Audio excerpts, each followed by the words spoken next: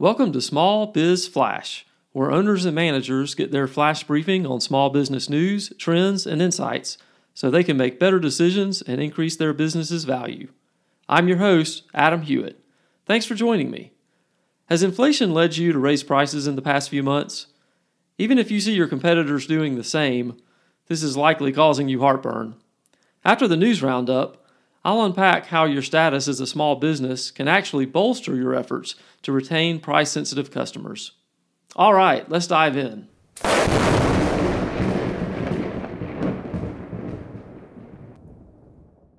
Inflation is roaring and on the top of everyone's mind. June numbers came out last week, and they were hot. The Consumer Price Index increased 9.1% from a year ago, exceeding analyst expectations. The Producer Price Index, a measure of wholesale inflation, rose at a whopping 11.3% annual rate, again exceeding what the experts were predicting. The Atlanta Federal Reserve's GDP Now tracker currently estimates that the U.S. gross domestic product contracted by 1.6% in the second quarter.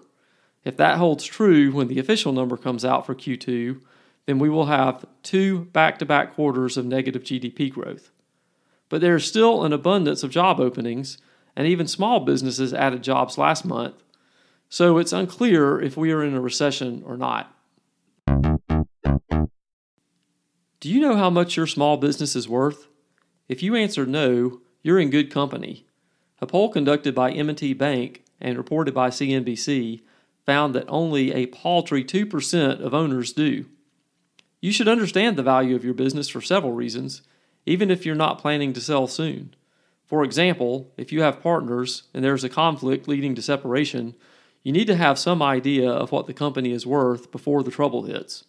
You also need to be informed about your business's value when thinking about insurance purchases, acquiring financing, and capital raising, among other activities. A study conducted by Podium, the customer feedback and messaging platform, discovered what many of us already suspected. Small business owners are stressed. 72% said they feel burned out from the pandemic's impact on their company. In the survey, owners cite inflation as the top threat to their businesses.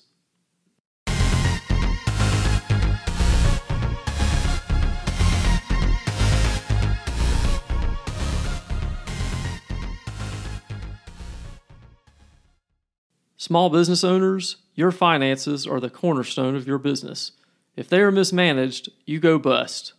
You need a bookkeeping partner who will keep your AP, AR, and financial statements on track. SBS Accounting and Advisors are pros at managing small business finances. For 15 years, they've been helping owners just like you make better decisions and grow their profits.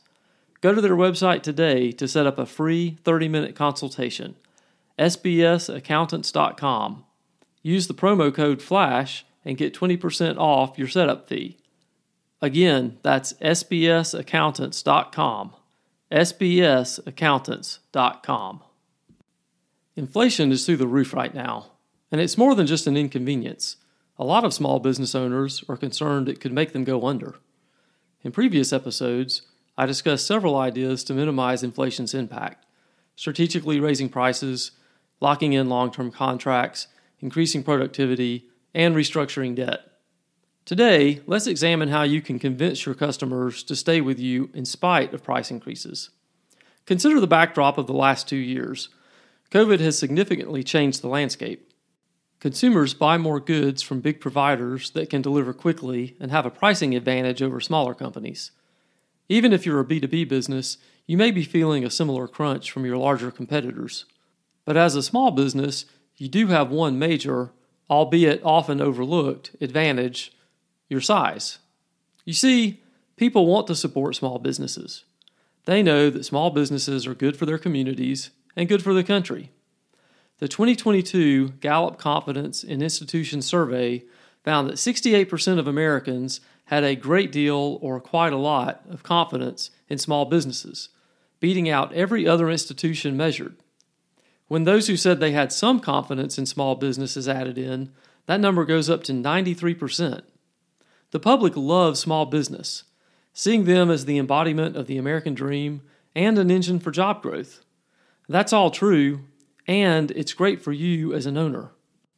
People want to support you, but they are conflicted by self-interest when you have higher prices or less convenient shopping methods than your big business competitors. So you need to trumpet your worth to your customers and to your community.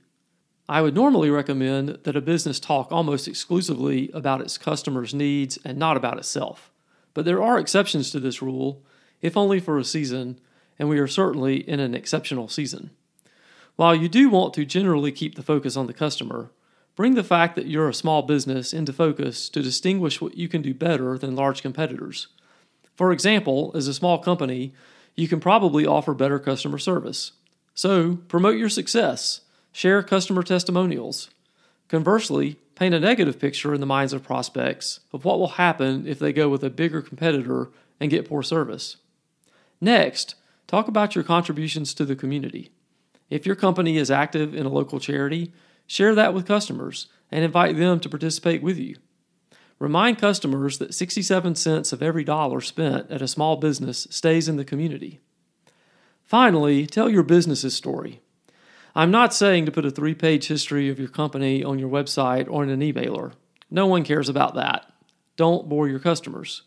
What I am saying is this. We are blessed to live in a market-based economy with many productive, innovative small businesses. Our standard of living is high because of this.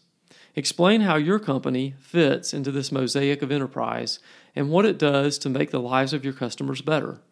Tell what the community would be like if your business were to fold. Your current and potential customers want to buy from you because you're a small business, but you need to give them that extra push. Being small can, ironically, be a weapon in your war against inflation. Thanks for listening to Small Biz Flash. Please help me expand this show's reach by telling one other person about the podcast. I really appreciate it, and I'll see you next time.